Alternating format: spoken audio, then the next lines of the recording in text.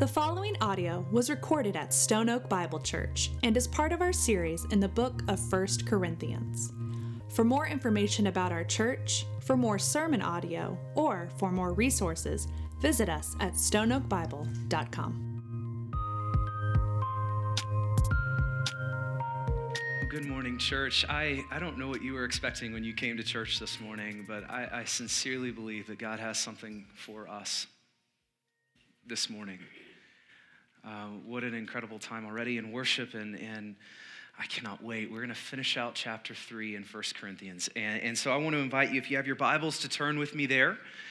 1 Corinthians chapter 3. If you don't have your Bible with you, there should be a Bible around you, a hardback black one somewhere. I'd love to lend that one to you. If you don't own a Bible, I'd love to give that one to you. So if you're here and you don't have a Bible, I would love to for you to take that, keep it, no strings attached. As a church, we've given away cases of these, which is awesome.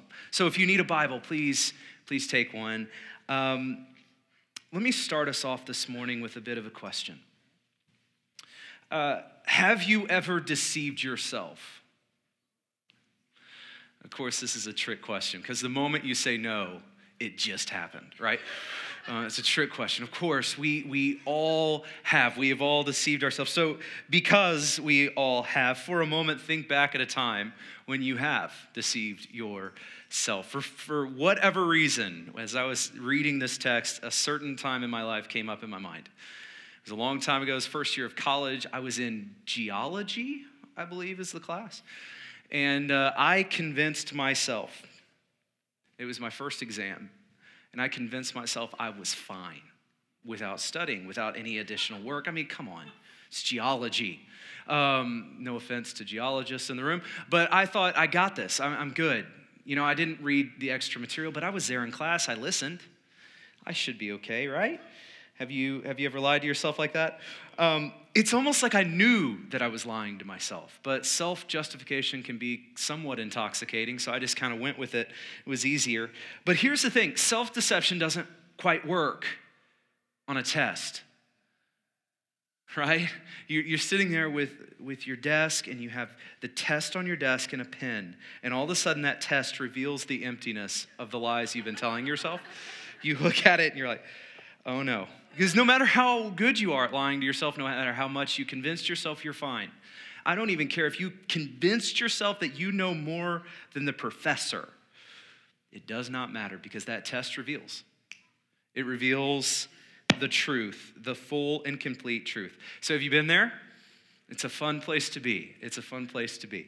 Paul is looking at this church in Corinth, and he is encouraging them away from this feeling, that dreaded feeling when the test is on your desk. He's already told us in verse 13, if you look just a few verses earlier, it says, each one's work will become manifest, for the day will disclose it, because it will be revealed by fire, and the fire will test what sort of work each one has done. He told him, guys, there is a test coming. It is coming. The exam is coming. Be warned. The day will disclose it, meaning the test is going to reveal it. Like my geology test revealed my knowledge of rocks.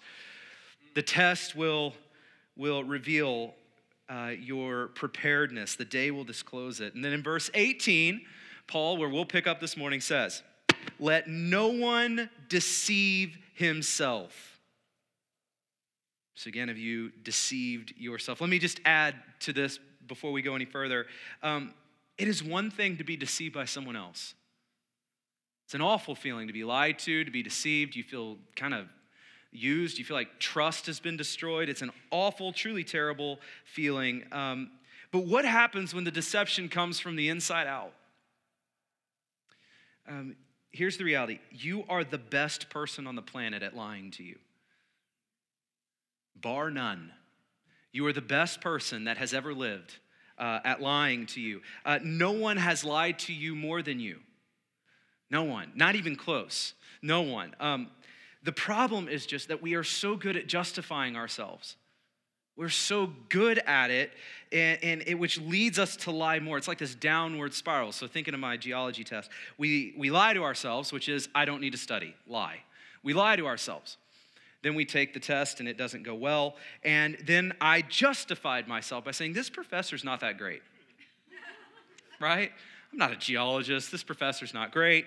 That test was unfair. And so you kind of justify the lie that you told yourself so that you can lie again to yourself in the future. It's a weird game we play, and it's kind of this downward spiral. I'll put it like this. If anyone lied to you as much as you lie to you, you would probably not be their friend, right? You wouldn't. If you would, it's weird. So Jeremiah 17, 9 through 10 is this beautiful text. I love this because I think it sums it up well. It says, the heart is deceitful above all things and desperately sick. Who can understand it? Verse 10, I, the Lord, search the heart and test the mind to give every man according to his ways, according to the fruit of his deeds. So the heart, your precious heart, is deceitful above all things, is deceitful, sick, desperately sick, misunderstood. And Jeremiah says, the Lord searches the heart and tests the mind, which is exactly what Paul is reiterating in verse 18. Let no one deceive himself on this. Now, Paul is obviously not referring to a geology exam. So what is Paul talking about here when he calls us not to deceive ourselves? Let's read this. Let no one deceive himself. If anyone among you, in verse 18, thinks that he is wise in this age, let him become a fool that he may become wise. For the wisdom of this world is folly with God. For it is written, he catches the wise in their craftiness. And again, the Lord knows the thoughts of the wise. They are futile. That they are futile. This kind of hits close to home. I mean, obviously not to us, but to those other Christians, that other church, it hits really, right? This hits close to home. Of course, Paul is talking about all of the ways that we seek wisdom, that we seek identity, that we seek status, that we try to be wise, that we try to put our confidence in, all of the ways that we try to do this in the things of the world. All of the ways that we pursue the world, all of the things that make us think that we are something. All of the things that provide us with this false assurance and this false identity. And Paul says here, don't deceive yourself. These things are bankrupt. So again, let me ask one more time. Have you ever deceived yourself in this context? I want to point out two things just very quickly before we move on. Number one, you can look wise to everyone around you and be a fool before the Lord.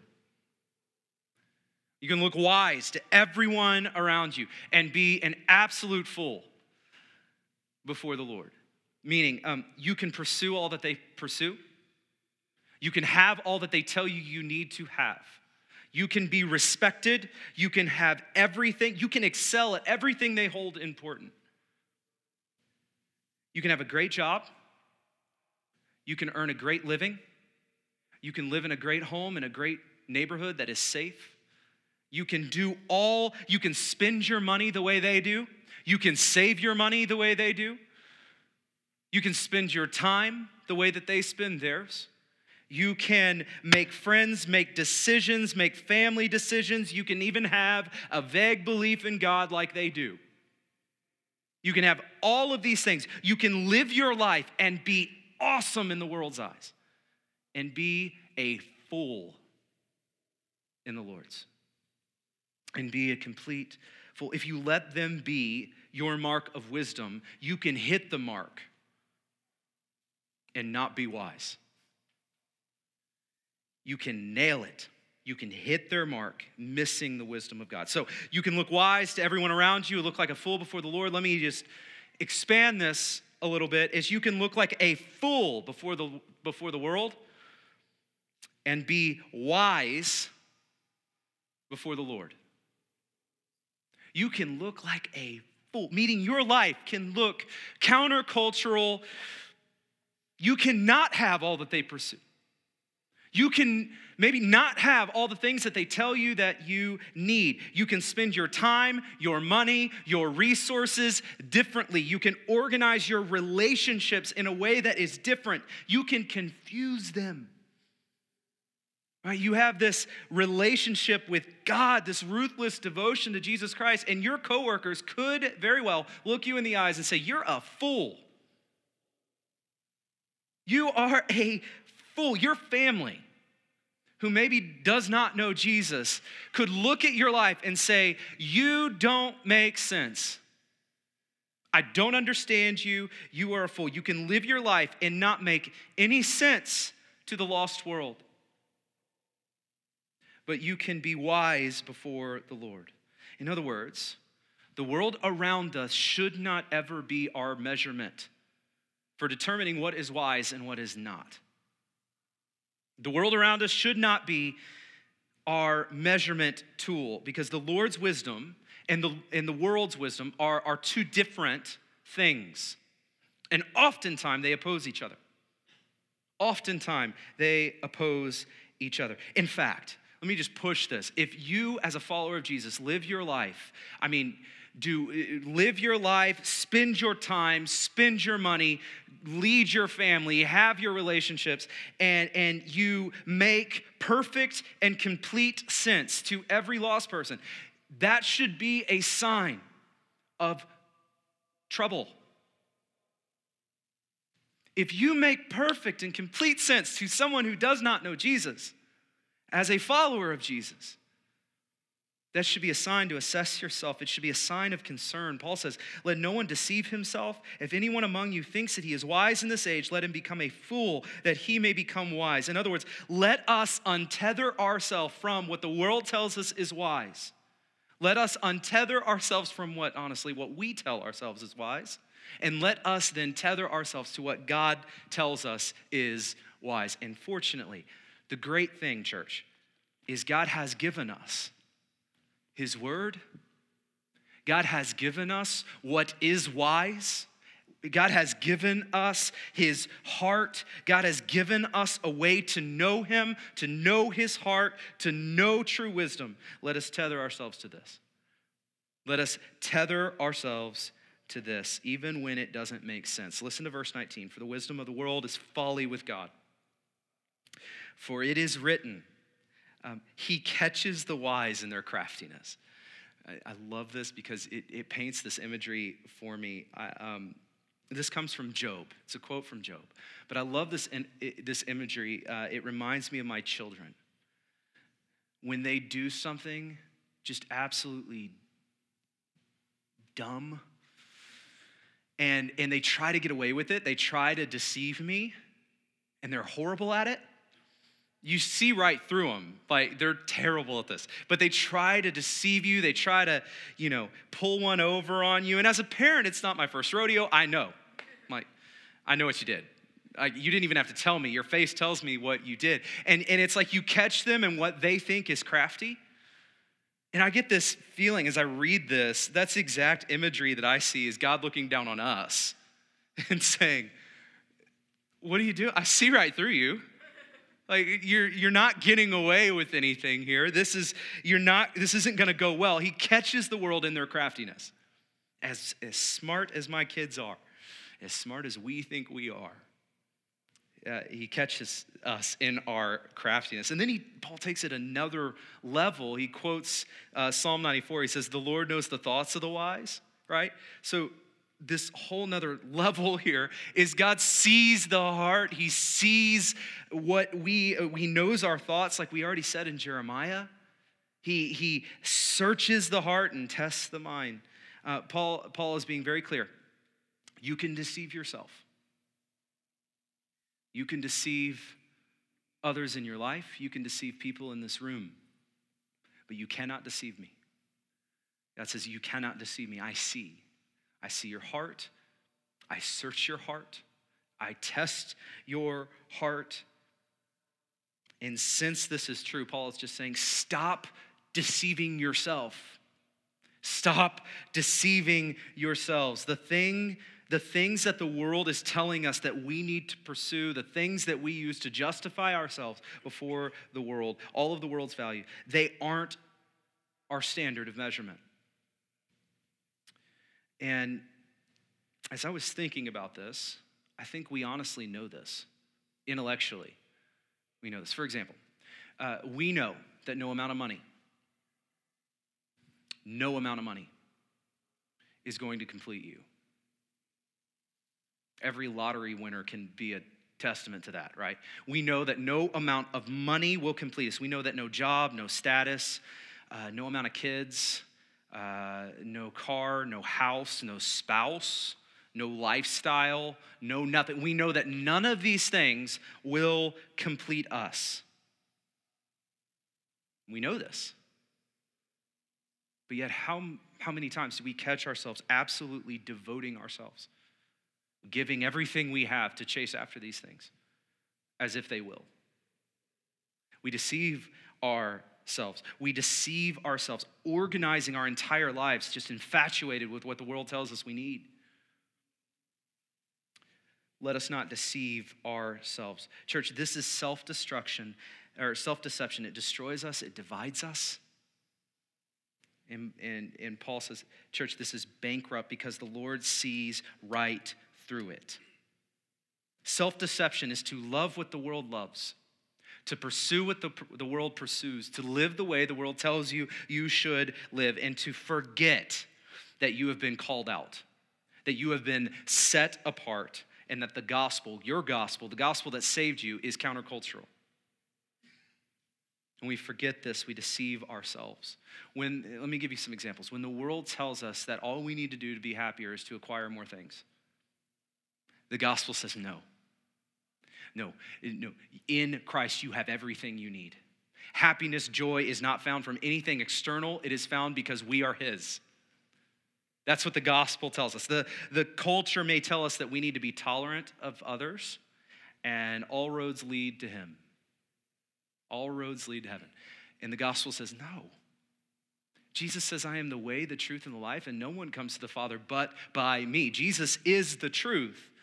And more than that, the gospel doesn't call us to tolerance. Tolerance is puny. The gospel calls us to far more than tolerance. The gospel calls us to love. To love, not to put up with, not to tolerate, but to love each other, to love the world. Jesus says to love your enemy, to love it's not about tolerance. The world tells us that we need to live and provide safe lives for ourselves and our families, that this needs to be, you better provide safety for you. And the gospel says no. No, nothing you do is safe. The gospel, it doesn't call you to a safe life. It calls you to Jesus Christ. And in Christ, you are safe and secure for all eternity. But it is not about us crafting safety in this life. Jesus, just think about it. Jesus says, if you cling to this life, you will lose it. If you lose your life for my sake, you will find it. Jesus says, come, take your cross, and follow me. Come and die. That is not safe language. The gospel is not safe. The gospel is not and has never been safe, but in Christ we are safe and secure. The world tells us that we all deserve heaven. The world tells us that we're good people. None of us deserve. The gospel says no. We all deserve hell. But God, being rich in mercy and love, sent Jesus Christ to die on our behalf. That by his grace we can know him. We've been given life and life abundantly. We deserve hell. We've been given Christ. That's what the gospel tells us. Here's my point. Through all of this, the gospel is and has always been countercultural. It's been countercultural, and it's counter to the world's wisdom. It has always been counter to. We always get in trouble as Christians when we try to take the gospel and fit it, massage it in what the world believes, when it's not supposed to be massaged in. We've been called out, transformed. Paul is urging us to follow after, to seek the wisdom of God, to follow God's word, to follow God's wisdom, even when the world does not understand us, even when our family doesn't, our coworkers don't, even when we feel that pressure. My family doesn't have everything that this other family has. The world is saying, I need this, and I don't have it. And what should I do with it? When we wrestle with the fact that we are different, you should look different. You should, as a follower of Jesus, look different from the world around you. Not in a weird, creepy Christian subcultural way, okay? Don't do that. No one wants that.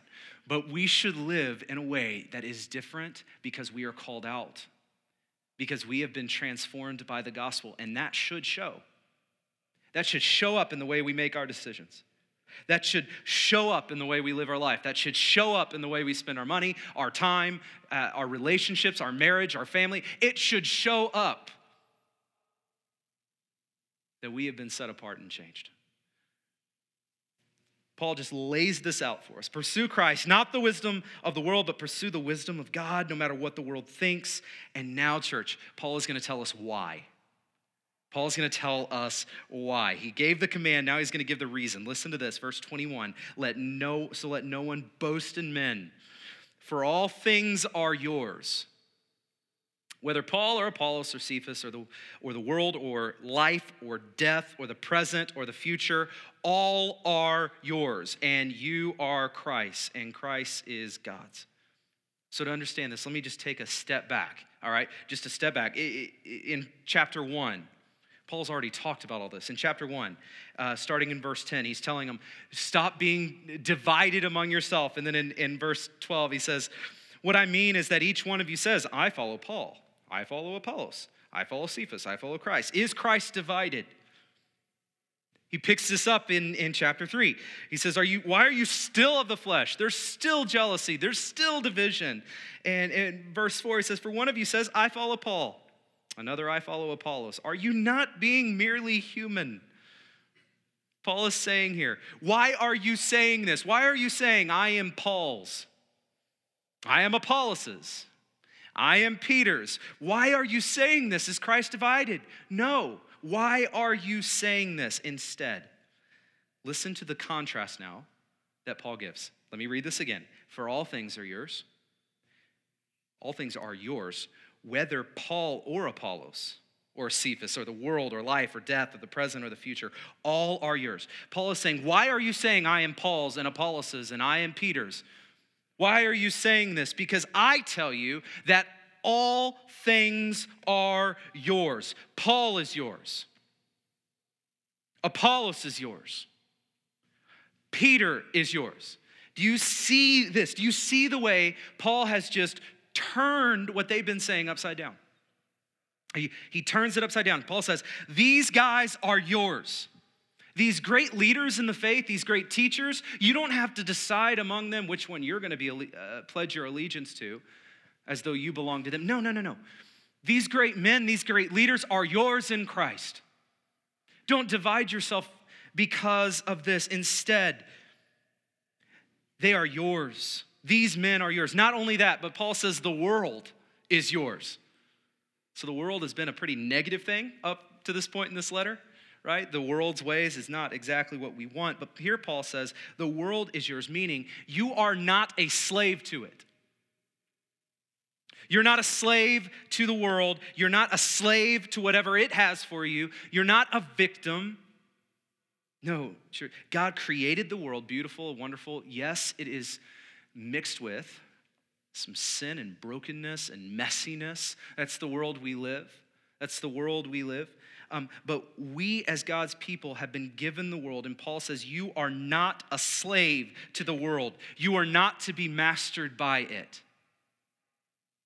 It has been given to you. Don't show your allegiance to it. Instead, it is yours to be enjoyed, to be cared for, to tend, to steward. It is yours. It doesn't master you. You are the master. It has been given to you. Not only that, but Paul says life and death.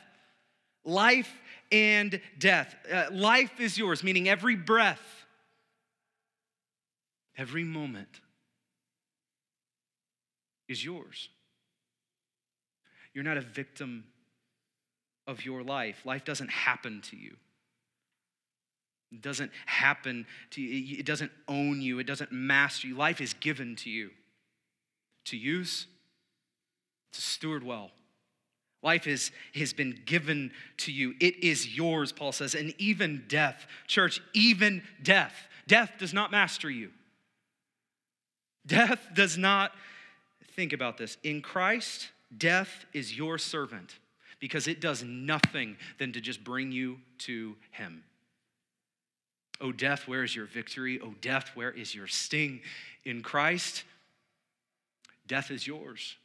Life and death even serves us. And then Paul says present and future. The present is yours, meaning this moment, this day,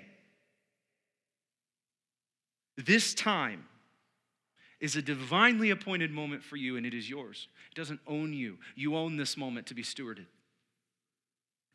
You're not a victim of your present.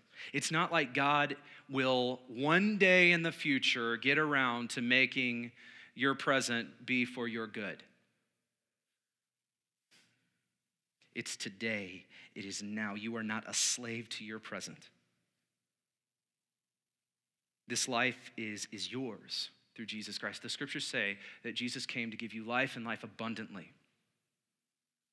And it's not like that, the pause button's been pushed on that until you die and then you put resume, right? It's life abundantly now.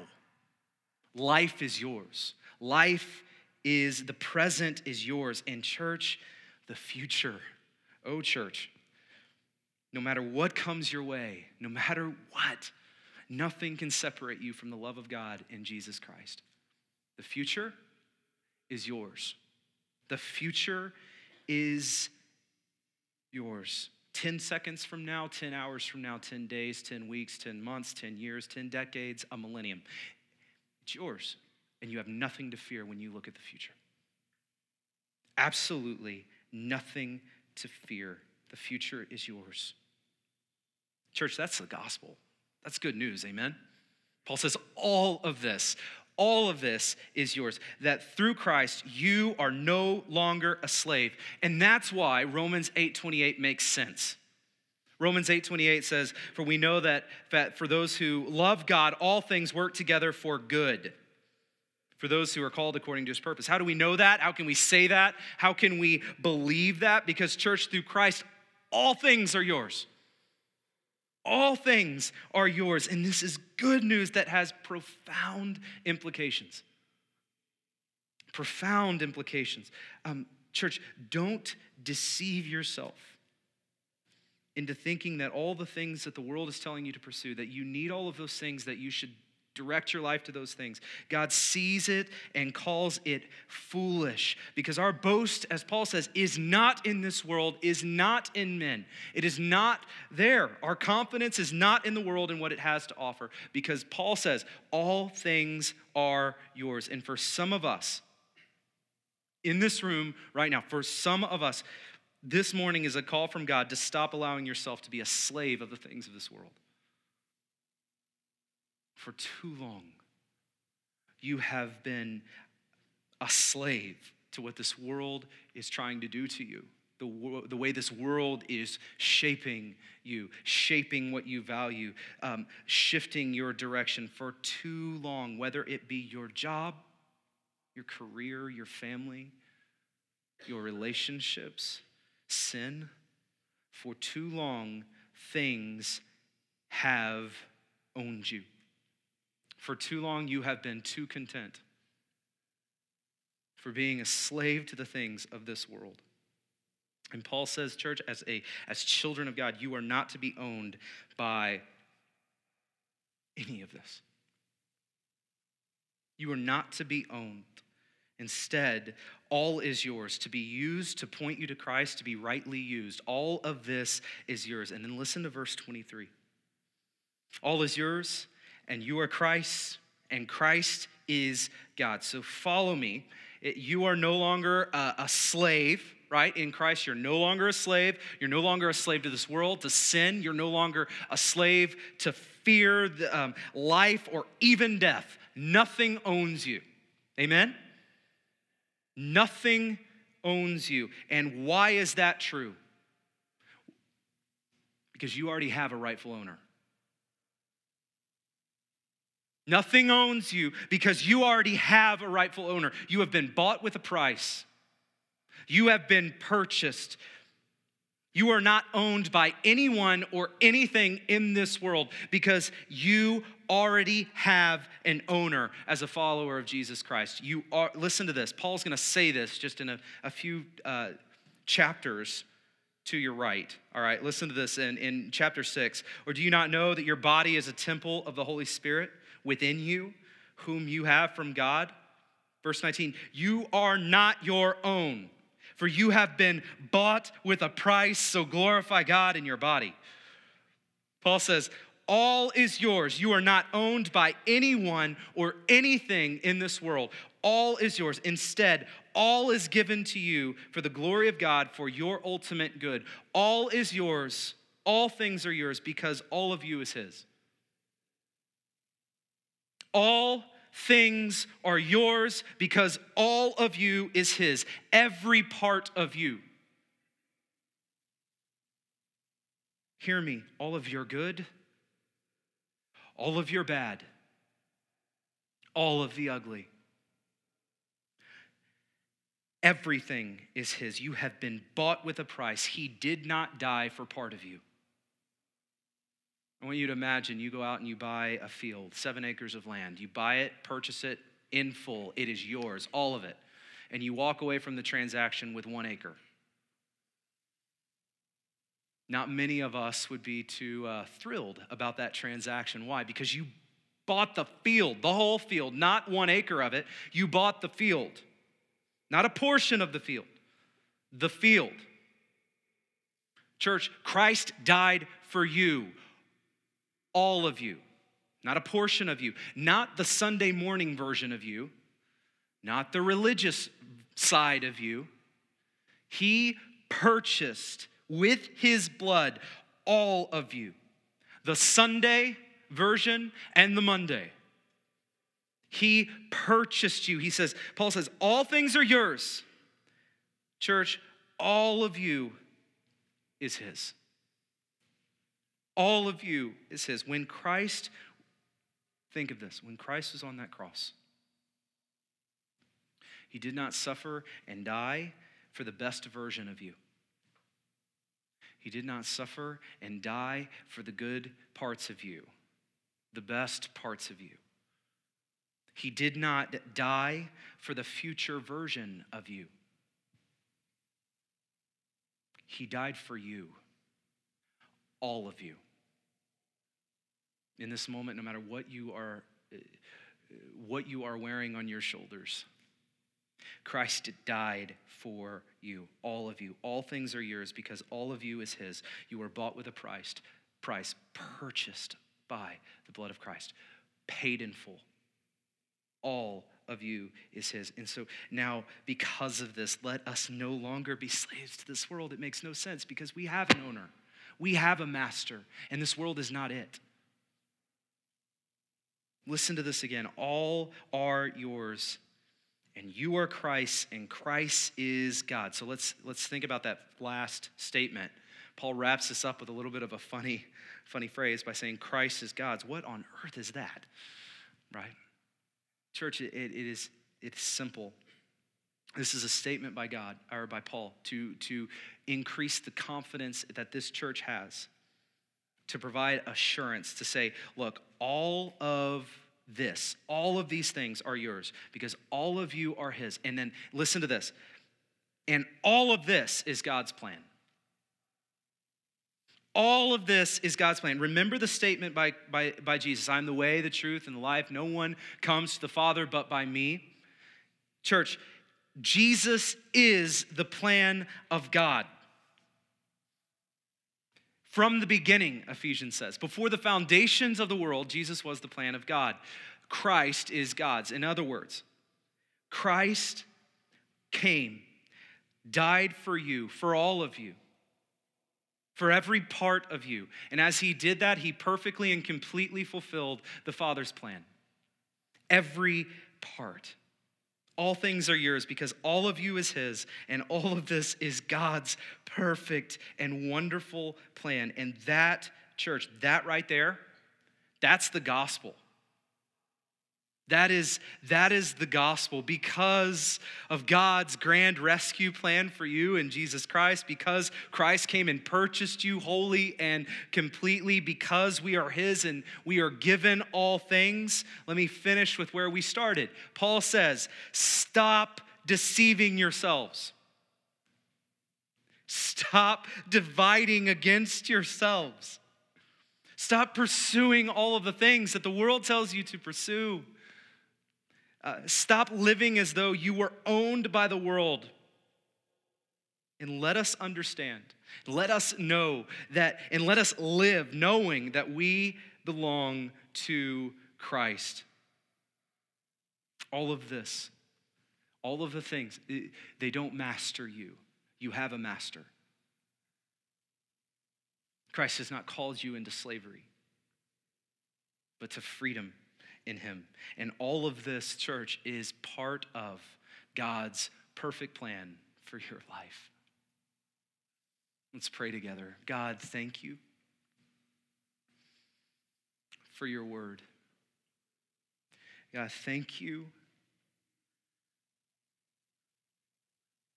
for using your word to pierce our heart. God, I pray for all of us in this room. The hard thing about self-deception is it is really hard to self-identify.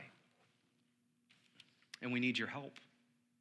God, right here in this moment, would you show us, reveal to us the ways that we are deceiving ourselves, that we are buying the lie that the world is feeding us. I pray for any and every person in this room who is caught in pursuing things that we shouldn't be pursuing. I pray for those in this room who have given themselves over to just chasing after all of the things and believing the lie that when we get them that we will be fulfilled. God, your word has shown us that this is not true, that it is a lie. And I just pray for every person in this room who is believing that lie, that you open their eyes, that you show them that they are loved, that all of this is not meant to master them, but that all things are theirs. I pray that you show every person in this room that we have been bought with a price. We have been set apart, called to Christ.